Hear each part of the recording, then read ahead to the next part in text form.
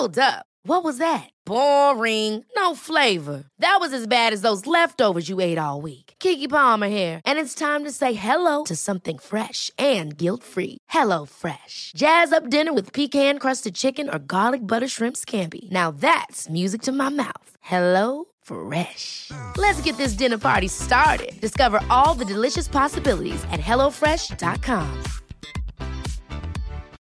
Millions of people have lost weight with personalized plans from Noom. Like Evan, who can't stand salads and still lost 50 pounds. Salads generally for most people are the easy button, right? For me, that wasn't an option. I never really was a salad guy. That's just not who I am. But Noom worked for me. Get your personalized plan today at Noom.com. Real Noom user compensated to provide their story. In 4 weeks, the typical Noom user can expect to lose 1 to 2 pounds per week. Individual results may vary.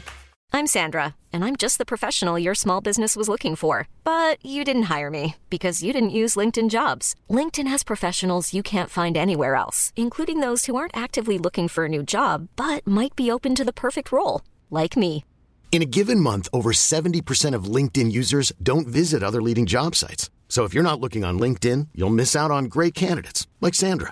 Start hiring professionals like a professional. Post your free job on linkedin.com/achieve today.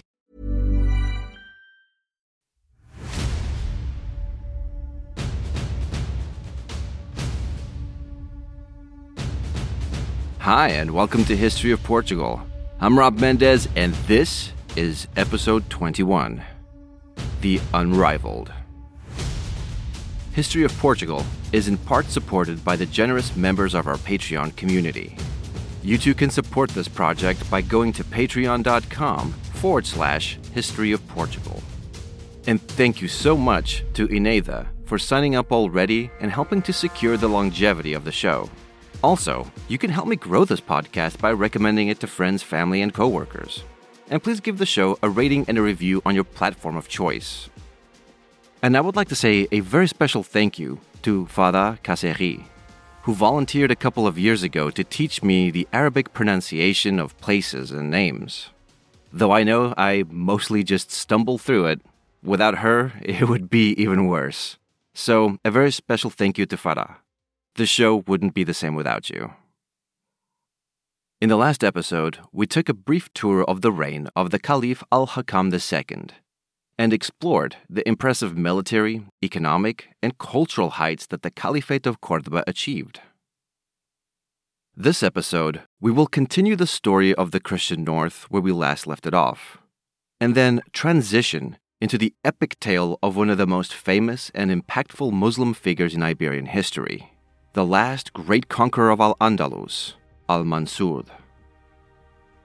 I've been looking forward to covering this time period for quite a while now, not only because of all of the dramatic events that took place, but also because of the extensive material related to Al-Mansur that's available. The sheer quantity of the material really helps to build a picture of his life and campaigns. But this is also where we can run into a bit of trouble. You see, a lot of the material we have is basically propaganda. So we always have to be aware that when I'm giving you direct quotes, they aren't necessarily factual, but they are a version of events as told by his contemporaries and by later generations of Muslim historians. So just keep that fact in the back of your mind while you're listening to this. And with that disclaimer out of the way, let's get started. When we last visited the Christian North, King Sancho I had died in Galicia in 966. His death put the kingdom in the awkward position of having a toddler for king, since his son Ramiro III was only 5 years old when his dad died. And he was the only legitimate member of the direct family line. And due to his father's death, his mother had no choice but to retire to a convent as prescribed by Visigothic canon law. And so his aunt, Elvira Ramirez, became the regent during his minority. But it seems like there was a big turning point in 975, the same year that Ramiro became of age to rule. Up until then, things had been pretty peaceful on the frontier, apart from the usual minor conflicts that plagued the borderlands. But in 970, there was a change of leaders in both Castile and Pamplona. Fernan Gonzalez died and his son Garcia Fernandez took over as Count of Castile. And King Garcia Sanchez of Pamplona also passed away and was succeeded by Sancho Garces II, who was married to Garcia Fernandez's sister, further cementing the bonds between Navarre and Castile. At the same time, the Caliph Al-Hakam II was building a massive fortress in Gormaz near a key Castilian stronghold, with the goal of controlling the routes into Castile and the Upper Douro region. At the time, it was the largest castle in Europe. So, in the winter of 974-975, the leaders from the kingdoms of Leon and Navarre, as well as the counts of Castile and Alva, joined forces to attack the big new fortress built by the Umayyads. At first, things seemed to be going well. They successfully laid siege to the fort and prevented the Umayyad reinforcements from crossing the river to relieve it. But then, the defenders launched a surprise attack, and the Christian forces were scattered. The Umayyad army then crossed the river and won the battle. This defeat marked the beginning of a long period of raids and warfare against the Christian kingdoms, which they were unable to defend against. Interestingly, the regent Elvira, who had been such a prominent figure of the royal court, suddenly vanishes from the records. She was replaced by Ramiro III's mother, Teresa Ansúrez, who also withdrew from the court and became a nun in 980. This was likely connected to Ramiro's marriage that year to Sancha Diaz, a member of the family of the Counts of Saldana. Basically, these royal ladies had a good deal of influence, but their power at court was largely dependent on the support of different rival noble factions. But it's important to note that there were a lot of connections between the noble families and the royal family. And most of these families were dynasties from Leon. And it's interesting that neither the noble families from Galicia or Castile were really much involved in the court during this time. Back in Al-Andalus, in the year 975, the Caliph Al-Hakam II's health was in decline. His physicians advised him that the mountain breeze at the royal palace of Medinat al-Zahra weren't doing him any favors. So he moved the court back to the Alcazar of Córdoba. But the move did little to improve his health. And so, in September of 976, Al-Hakam II died. He was 61 years old and had ruled Al-Andalus for 15 years. Now, Al-Hakam's oldest son had already died in 970 at the age of 8. So the heir apparent was the Caliph's younger son, the 10-year-old Hisham II. And, as we have seen time after time, the more ambitious members of the nobility usually perceive the death of the sovereign as a moment of great opportunity for personal advancement. And in a situation like this, where a minor inherited the throne, the opportunities for usurpation were just too good to pass up. Two commanders of the Sakaliba Guard did not agree with the decision of having Hisham II inheriting the throne, and accordingly planned to replace Hisham with Al-Hakam's younger brother, Al-Mughida. But this conspiracy was exposed and prevented by the Vizier Al-Musafi and Hisham's treasurer of the household, a man whom we will have much to say about, Muhammad bin Abi Amir.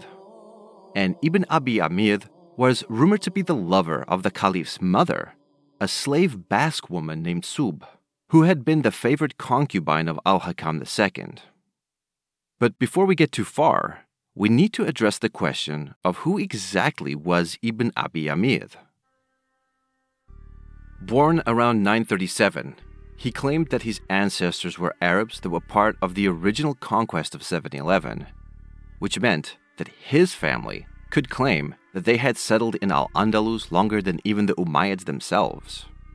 And it's important to note here that most of his personal history is very much in question, since we have learned most of it from panegyric poetry. So, it goes without saying that all the details pertaining to his family history and his own early life are very suspect. But anyway, it seems like we're on more solid ground by the time of his grandfather. It's said that his grandfather was the judge of Seville, and that his father was a respected jurist who died on his way back from the pilgrimage to Mecca. But then again, that's exactly the kind of unverifiable detail he would be sure to include, in order to make his family and by extension himself seem more pious. Be that as it may, he worked his way up rapidly through the lower official ranks all the way up to being appointed as treasurer of the household of the caliph's wife and son. It's at this point that we see his alleged lover, the concubine Sub, rarely flexing her political and fiscal muscle to push for promotions and honors for Ibn Abi Amir. And he started to amass a whole range of official offices, including directorship of the Royal Mint, as well as command of the upper and lower police force of the city. He was also appointed as judge of the frontier and as judge of Seville and Nibela. This accumulation of offices, in turn, gave Ibn Abi Amir the opportunity to make his own appointments to various offices, therefore allowing him to build his own independent base of clients and supporters. Then, in 973, he was appointed as judge of Morocco, which I mentioned last episode.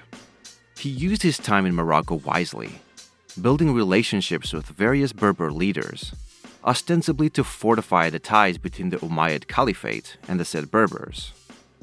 But more importantly, he cultivated personal relationships in that area, and that made him the principal link between the Umayyads and the Berbers, a fact that would bear fruit later on.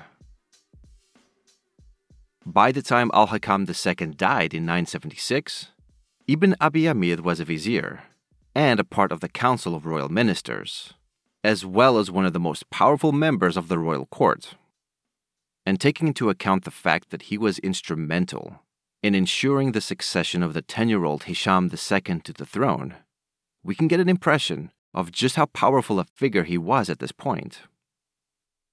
But there was a facet that he was lacking in that needed to be addressed as soon as possible, and that was his lack of military experience. So he set about looking for a suitable military man to link up with. And of course, at this time there was no greater military leader than the indispensable man himself, the General Ghalib. By the time of Al-Hakam II's death, Ghalib was still well respected, but lacked the influence he once had. So when the most powerful minister came courting his friendship, Ghalib was more than willing to attach his fortunes with that of Ibn Abi Amir. See, since the caliphate was going through its inner turmoil due to the contested succession, the Christian kingdoms in the north jumped on the opportunity to begin raiding Muslim territory. And these raids were not small-time affairs. So they became the perfect justification for Ibn Abi Amir to demand his own military command with the support of Ghalib. For his first campaign in 977, Ibn Abi Amir's objective was to attack a fortress the Arab sources refer to as Al-Hama, somewhere in the Kingdom of Leon, though there is debate as to where exactly that location is today. Though we don't know if the fortress was actually taken, this whole event marked the beginning of the weakening of Leon. Here is how Ibn Idhari described the event, quote, "He entered through the northern frontier and camped in front of the castle of Al-Hama in Ilikia, which he besieged. He seized the suburb and took prisoners and loot from it, which he returned to Cordoba with after 53 days. This success produced great joy and earned him the devotion of the army, as his great generosity, extreme affability, and wide hospitality had won him the love and loyalty of all. Thanks to the liberality he bestowed on the soldiers, he could count on them with confidence to achieve what he sought and to fulfill his hopes." End quote. But Ibn Abi Amir wasn't done yet. That same year, he and Ghalib planned a new military campaign with the ultimate objective of attaining enormous popularity, and then used that popularity to gain direct control of Cordoba by removing the prefect of the city from his post. Ibn Idhari tells us, quote, "He touched the tender point of the latter's heart by speaking of a common action against Jaffa, and an alliance was established between them on this ground. The courtesy shown to Ghalib by Ibn Abi Amir throughout this campaign completely won his heart, and they always operated together." End quote. Once the pact was established, they headed towards the Kingdom of Leon. Again, we don't know the exact location of this attack, but regardless of where it took place, reportedly, the castle they attacked was taken, and many inhabitants were captured and enslaved. This success greatly increased Ibn Abi Amir's prestige in the realm. But it seems that Ghalib was the one who did the heavy lifting during this campaign. Ibn Idhari puts it this way, quote, "Most of the success fell on Ghalib, who transferred it onto Ibn Abi Amir, and upon leaving him to return to his own governorship, he said to him at the moment of farewell, 'This victory will elevate your name high and give you great renown. The joy they will feel will not allow them to see what lies at the bottom of what you will ask for. Oh, you, do not leave the fortress without having the son of Jafar removed from his post and having obtained his position as the city's administrator.'" Muhammad promised to take advantage of this warning. Ibn Idhari continues, quote, "Ghalib wrote Caliph Hisham a letter in which he drew the great part taken by Muhammad in this campaign, attributing all the damage and efforts to him, and the recognition he expressed to him was an excellent recommendation to the Caliph for his friend." Unquote. So, arriving in Cordoba with riches, captives, and tremendous acclaim, Ibn Abi Amir swayed the Caliph to depose Muhammad bin Jafar from his position as governor of the city and to grant it to himself.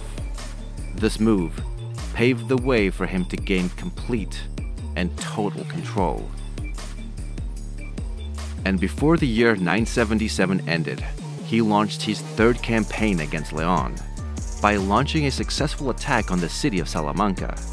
On his way there, he stopped by Toledo where he met with Ghalib, who had just agreed to marry him to his daughter Asma, further cementing the alliance between the two.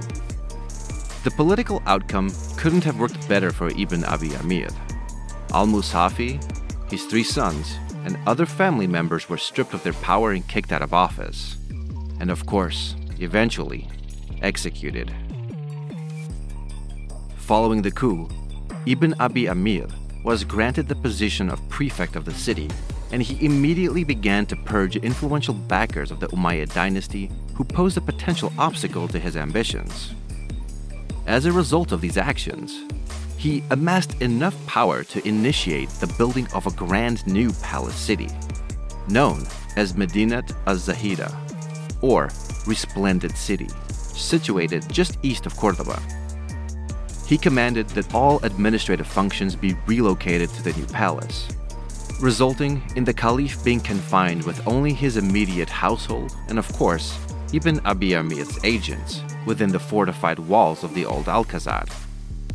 Despite the Caliph no longer being underage, it was publicized that he desired to dedicate himself wholly to religious pursuits and had delegated all authority to Ibn Abi Amir. And mind you, that all of this was done with the blessing and support of Sub, the Caliph's mother. Then, in 978, for his 4th campaign, Ibn Abi Amir departed from Medina Celi, from where he attacked the kingdom of Pamplona. Then, in his 2nd attack, the Aragonese Christian territories, and finally, he launched his first attack ever on the county of Barcelona, with mixed results. But not all of Ibn Abi Amir's military expeditions were aimed at the Christian kingdoms. The Caliphate of Cordoba also sought to control the northern region of present-day Morocco, and Ibn Abi Amir led several campaigns in that direction. In late September of 979, his troops headed towards Algeciras, crossed the Strait of Gibraltar, and defeated the Zirids, who had intervened again against his North African allies. The political situation in Northwest Africa at that time was pretty complicated. Bulugin bin Zidi, ruler of Central North Africa and a loyalist to the Fatimid Caliphate, had entered Morocco and conquered Sijil Massa, as well as Fez. defeating and driving out the Zanata, who were the allies of Al-Andalus. Many of the Zanata sought refuge in Ceuta, where they asked Ibn Abi Amir for assistance. With Andalusian and Zanata troops deployed on the outskirts of Ceuta, Buluggin climbed the mountains of Tetuan, saw the vast Andalusian army, and decided not to confront them, opting instead to head towards other regions of Morocco, where he destroyed the Andalusian garrison of Al-Basra and fought yet another Berber confederation. The Andalusi troops managed to hold Ceuta and its surroundings, and then returned to Algeciras in January of 980. Ibn Abi Amir's alliance with his father-in-law Ghalib was beginning to erode, and the cause was the almost absolute power he had accumulated for himself. Ghalib, as a staunch defender of the Umayyads, did not look favorably on the power that his son-in-law was accumulating. Tensions escalated to physical violence in 980 when, while they were preparing for a new campaign, Ghalib attempted to assassinate Ibn Abi Amir himself. The quick intervention of the judge of Medinaceli prevented the attempt from being successful, but it triggered a brief yet brutal civil war. Ibn Abi Amir turned to the Berbers whom he had previously courted back in 973-974. He brought over his old friend from his North African days, Jafar bin Hamdun, also known as Ibn al-Andalusi, and his army from across the strait. In contrast, Ghalib formed an alliance with the King of Navarre, Sancho Garces II, and Count Garcia Fernandez of Castile. This marked the first time that Christian powers were brought into a conflict within the heart of Al-Andalus, rather than just on its frontiers, setting a precedent for future conflicts. Their coalition won the first encounter in April 981, but it wasn't a total victory, and they went on to lose their next two battles at Calatayud and Atineza. Then, on July 9th, 981, the decisive battle between Ibn Abi Amir and his father-in-law Ghalib took place near the modern town of Torre Vicente. We have an extensive account of these events from the 14th century Arab historian Ibn Hadib that covers these battles. Quote, "The kings of the Christians and those who shared Ghalib's opinion against Ibn Abi Amir were asked by Ghalib for troops. Ghalib was the unopposed knight of Al-Andalus, the first of its champions, the maker of knights, and the bravest in battles. He confronted Ibn Abi Amir and was given triumph over him, defeating his army and capturing his viziers. This was repeated until Ibn Abi Amir thought of fleeing, but despite that, he tried to attack and harass Ghalib until God showed him what he had not believed about the signs of his victory.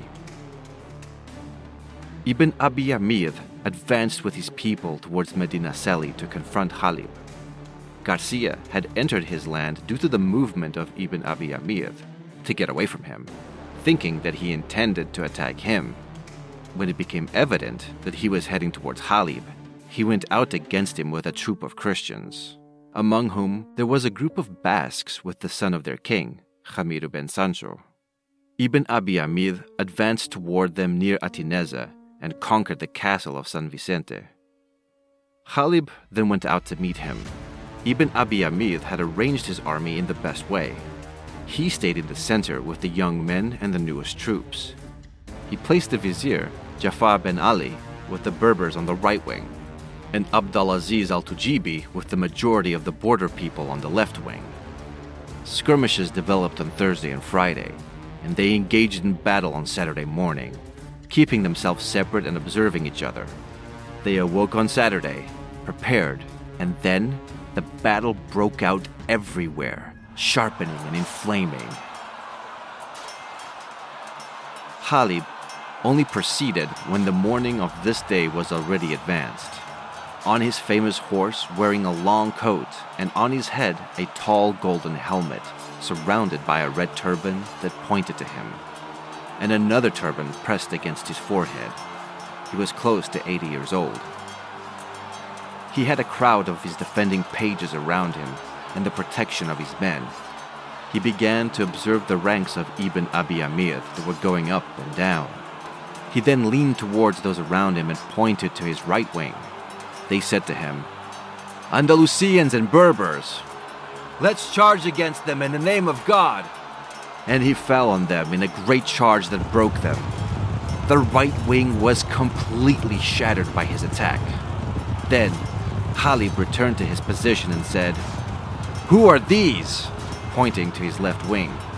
They said to him, "Al-Tujibi and your protege, Al-Wadud, with their clients and their men." He said, "The false ones are the first in discord. Let's launch an attack on them in the name of God." And he charged them a second time like a lion, and their feet carried them like flying, without a care for their companions. He managed to shatter the two wings in an instant, while the center remained in place. Ibn Abi Amir controlled it with his respect, and he himself remained on tenterhooks, waving his hand in amazement and moving his feet in his stirrups, wondering where to watch and contemplating his ruin. Despite this, he rejected his misfortune, and his spirit calmed down. Ghalib emerged from the other violent battle and took his position once more. He said to his men, "Do you see the consequence of perseverance? We have broken both their wings, and only the center remains. Only those who are with this cursed hunchback are still alive. They will not protect him, and they will leave him abandoned. Fight them with courage, and perhaps God will put them in our hands by his power." Then he raised his hands and said, "O God, if you know that it is better for the Muslims that I remain, and worse for them that Muhammad bin Abi Amir remains, then make him perish and grant me victory over him. And if he is better than me, grant him victory over me and make me die." However, the prayer was decided by God in favor of Muhammad. Ghalib attacked after this and launched himself against the center, mixing himself up among their ranks. A great cloud of dust arose, and his silhouette was lost in it. And he fell among the horses. His horse was lost, and he fell dead on top of it, with no trace of a wound on his body. Some of his attendants claim that he separated from them at the beginning of this clash after the prayer. He was delayed, and they searched for him and found him lying dead, without any movement, while his horse chewed the bridle beside him. He had fallen before them, and they turned their faces away. One of Ghalib's men approached Ibn Abi Amir and announced his death, but he did not believe it until he produced Ghalib's ring and his head. Muhammad then fell prostrate. The Muslims praised the loss of the polytheists, who fled in all directions, unable to find access to Atineza. The Muslims rode after them and killed an immense number, including Ramiro ben Sancho. Garcia, Count of Castile, was saved, and he did not return to his country. Instead, he asked for hospitality from Ibn Abi Amir for his army, his cities, and his possessions, because he knew that God is all-powerful. Unquote. After his death, Ghalib's decapitated head was placed on a cross and displayed at the Gate of Victory in the new palace city, while his body was hanged on the gate of the Alcazar of Cordoba. As a result of this victory, Ibn Abi Amir was given the title of Al-Mansur, which means the victorious. And this is the name which he is most commonly known by, and by which I will refer to him as from now on. The victory over Ghalib meant that Al-Mansur now had supreme power in Al-Andalus, and he would hold on to absolute power for the next 20 years. During this time, Al-Mansur was always careful to pay lip service to the rights and authority of the Caliph, claiming that he was simply serving the Caliph and looking out for his interests. but anyone who was paying attention could see what was really happening here. And this caused concern among the religious jurists of Al-Andalus, since the Umayyad dynasty was the only family in the peninsula with any kind of claim to legitimacy to rule, since they were at least tangentially related to the Prophet Muhammad. Al-Mansur possessed no such legitimacy, and so, besides keeping up the facade that the Caliph was still in charge, he also waged relentless warfare against the Christian kingdoms in the name of jihad, as a way to appease the jurists. Well, not only to appease the jurists, the incessant campaign served many purposes, one of the most being that the campaigns meant loot and slaves, both of which served to enrich the soldiers. And nothing made troops more loyal to their commander than consistent rewards and money. These campaigns also served the goal of weakening the Christian kingdoms in their defenses, which was much needed from the perspective of Al-Andalus, since the northern kings had been using the death of the previous caliph as an opportunity to attack Muslim lands. So, in 981, for his 15th campaign, Al-Mansur decided to attack a fortress that the Arab sources refer to as Tarankusa, and a city whose name I know I'm butchering, called Badisr, I think. BDSR. I don't know. Anyway, it seems that the current consensus is that both the fortress and the city are located in modern-day Portugal and refer to the cities of Trancoso and Viseu, respectively. And it would be at this moment that Viseu returned to Muslim hands after being conquered in 878 by Alfonso III. Finally, the very next year of 982, Al-Mansur directed his 17th campaign, this time against the Kingdom of Leon. Specifically, he attacked one of the flanks most affected by his military activity. Al-Mansur's troops went up to Zamora and reached the outskirts of the capital of the kingdom, where he faced the troops of the King of Leon. For these events, we actually have a Christian source called Historia Silense. The chronicle states that the situation of the kingdom under Hamidu III was chaotic, and that the nobles rebelled against him, and that some of them even allied with Al-Mansur, since it seems that there were Christian mercenaries in his army. The Muslims established a camp by the river Esla, ravaging the region between the river and the city of Leon. Hamidu III put up quite a fight, and only a skillful tactical decision by Al-Mansur prevented the total triumph of the Leonese. While the Christians quickly took refuge behind the walls of their capital, a violent storm of hail and rain so hampered the Muslim armies that they had to abandon their siege plans and put an end to this campaign.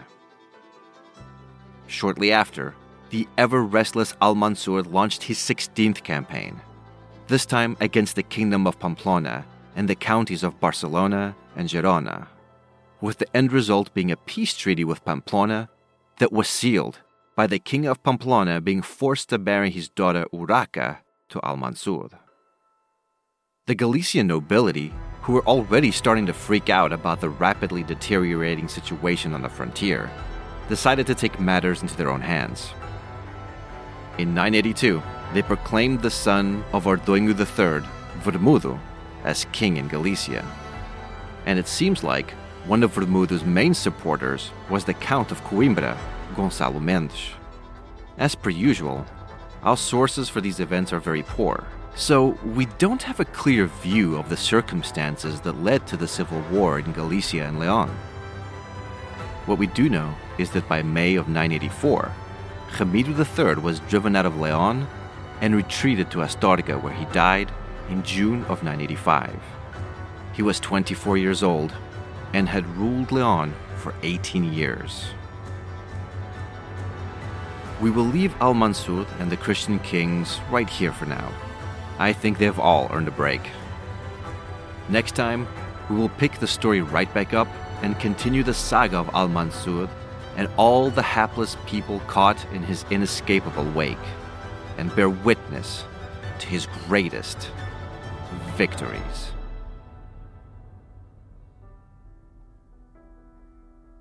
thanks for listening.